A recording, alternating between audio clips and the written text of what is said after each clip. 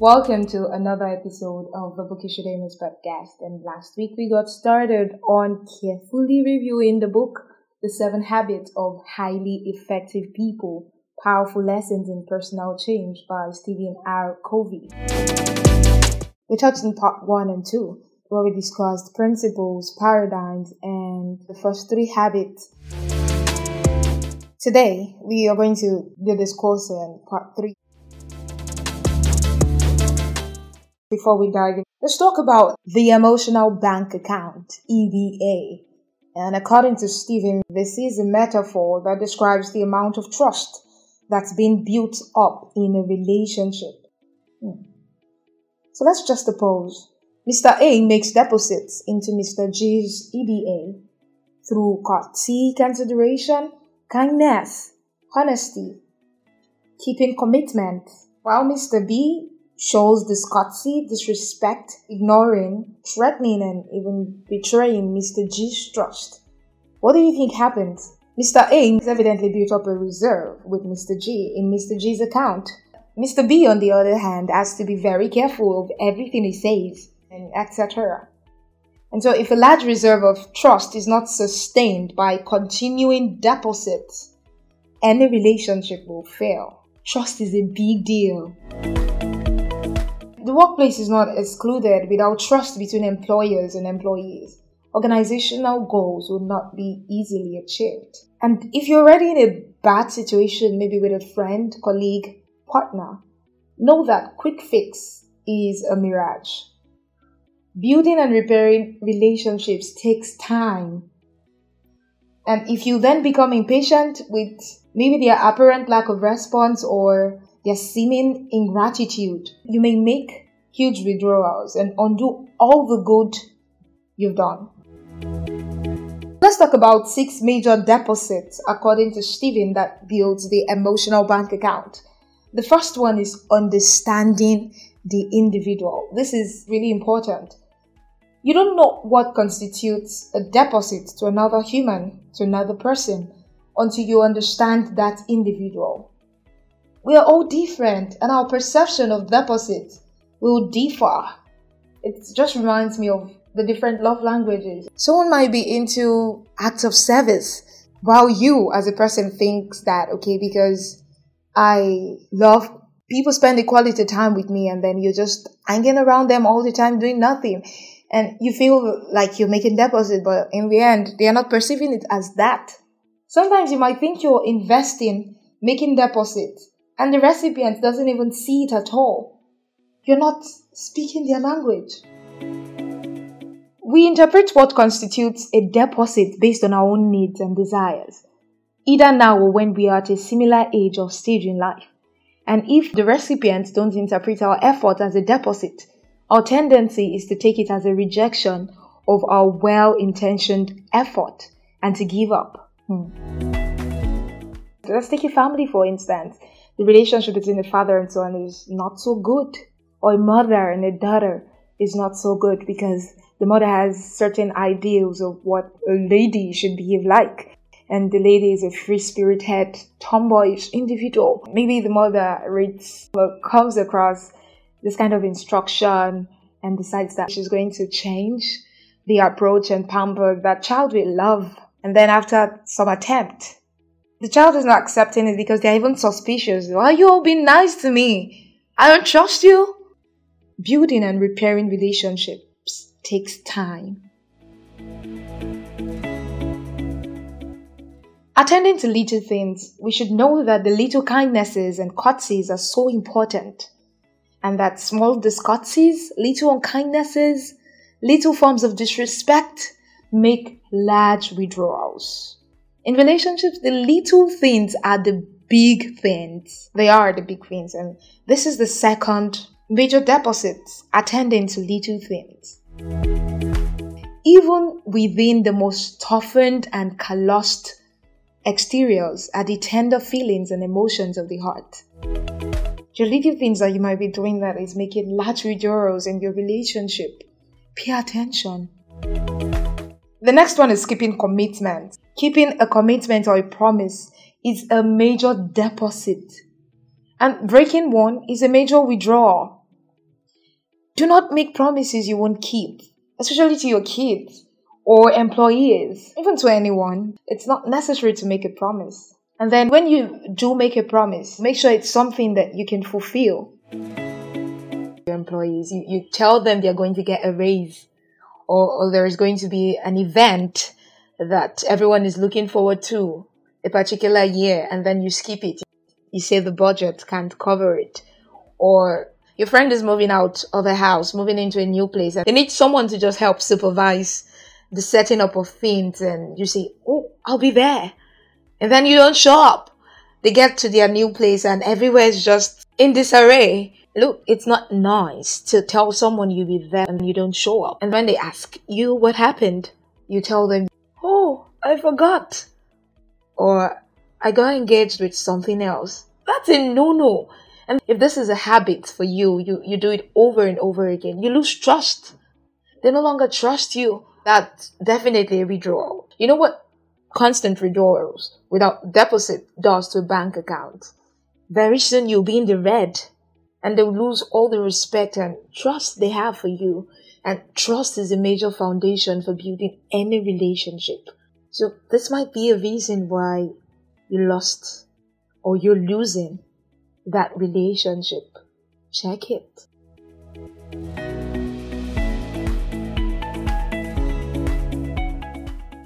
There's another one of clarifying expectations. Unclear expectations in the area of goals undermines communication and trust. Imagine the difficulty you might encounter. Let's use the workplace. You and your boss have different assumptions as to what role you're meant to perform. You're new at work. You do not know what your job description is. And then you ask your boss and he tells you he has been waiting for you to tell him what your own role will be. So clarifying expectations, the deposit is to make the expectations clear and explicit in the beginning. And this takes a real investment of time and effort, but it saves great amount of time and effort as well down the road. Make your expectations clear in your relationships, not just in the workplace, between partners and friends.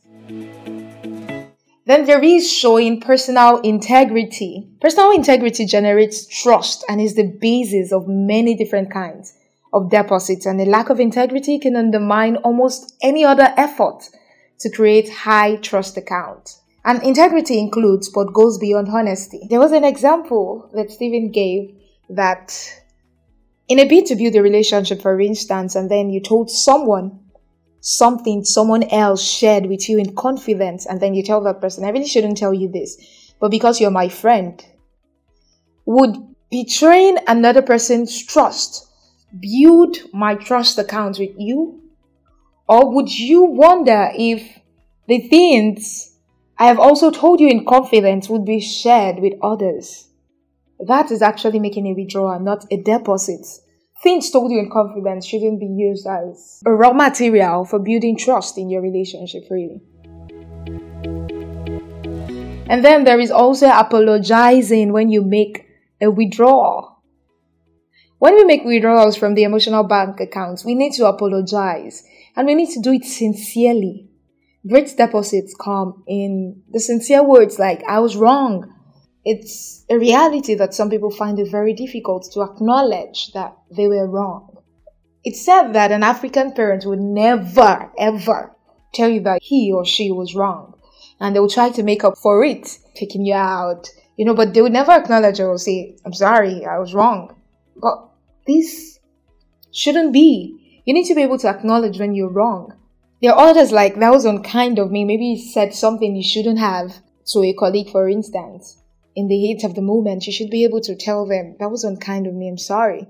To be a deposit, an apology must be sincere. It must be sincere. You can't just say, I'm sorry, and expect them to accept that. They're not begging for it. And repeated apologies might be interpreted as insincere, therefore making it a withdrawal rather than a deposit.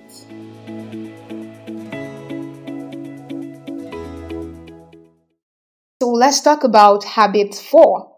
Think win-win. Principles of interpersonal leadership. Win-win and the alternative paradigms. Let's just talk about all of those briefly. Win-win, of course, is a frame of mind and heart that constantly seeks mutual benefits in all human interactions. We can call that symbiosis. And win-win means that agreements or solutions are mutually beneficial, not parasitic, mutually satisfying. And with a win-win solution, all parties feel good about the decision and they feel committed to the action plan. Win-win is a belief in the third alternative. I love how that was put. It's not your way or my way. It's a better way, a higher way. The next one is win-lose. This is an alternative to win-win. This paradigm suggests that if I win, you lose. And in leadership style, win-lose is the authoritarian approach. I get my way, you don't get yours. And win-lose people are prone to use their position, their power, their personality to get their way. And then there's lose-win. This one simply says, I lose, you win. Go ahead, have your way. Step on me again, everyone does. I'm a peacemaker. I'll do anything to keep peace. Lose-win is worse than win-lose because it has no standards, no demands, no expectations, no vision. People who think lose-win are usually quick to please or appease. In negotiation, lose-win is actually seen as giving up or giving in. In leadership style, it's seen as permissiveness or indulgence. And lose-win means being a nice guy, even if nice guys finish last. And then there's lose-lose. When two win-lose people get together, that is, when two determined, stubborn, ego-invested individuals interact, the result will be lose-lose. Both will lose. Both will become vindictive and want to get back or get even. And then there's win. Another common alternative is simply to think win. People with the win mentality don't necessarily want someone else to lose. That's irrelevant. What matters is that they get what they want. Then the final one is win-win or no deal. No deal basically means that if we can't find a solution that would benefit us both, we agree to disagree agreeably, no deal. No expectations have been created, no performance contracts established. I don't hire you or we don't take on a particular assignment together because it's obvious that our values or our goals are going in opposite directions. So which option is best? Which is the most effective? Well, the answer is it depends. Because if you win a football game, that means the other team loses. And if you value a relationship and the issue isn't really that important, you may want to go for lose-win in some circumstances. You might say, what I want isn't as important to me as my relationship with you. Let's do it your way this time. And there are other situations and circumstances where you would want to win. And you wouldn't be highly concerned with the relationship of that win to others. Most situations are part of an interdependent reality. In that case, win-win is really the only viable alternative of the five. Win-lose is not viable because though I appear to win in a confrontation with you, your feelings, your attitudes toward me, and our relationship have been affected.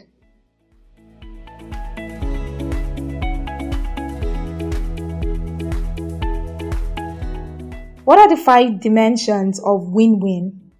Character is the foundation of win-win and everything else builds on that foundation. There we have integrity, maturity, which is the balance between courage and consideration. And then there's also abundance mentality. That paradigm that there is plenty out there for everybody. That the sky is big enough for birds in the sky to fly without colliding. But most people are deeply scripted in what is called the scarcity mentality. They see life as having only so much, as though there were only one pie out there, and that if someone were to get a big piece of the pie, it would mean less for everybody else. The scarcity versus the abundance mentality. It is a very broad subject. For those with scarcity mentality, it's almost as if something is being taken away from them when someone else receives special recognition or has remarkable success or achievement. Although they might verbally express happiness for others' success, inwardly they are eating their heart out. To them, only one person can be number one. To win simply means to beat. And people with a scarcity mentality also harbor secret hopes that others might suffer misfortune. Not terrible misfortune, but acceptable misfortune that would keep them in their place. Really.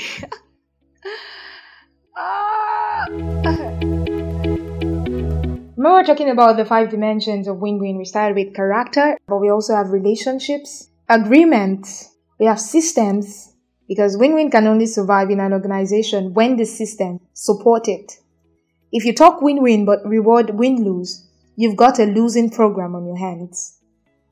That's a very deep one. And then finally, there are processes. Stephen, and at the end of this chapter, suggests an application. Identify 3 key relationships in your life. Give some indication of what you feel the balance is in each of the emotional bank accounts. Write down some specific ways you could make deposits in each account. Wow. That one is one worthy exercise. It might help you fix some valuable but broken relationships.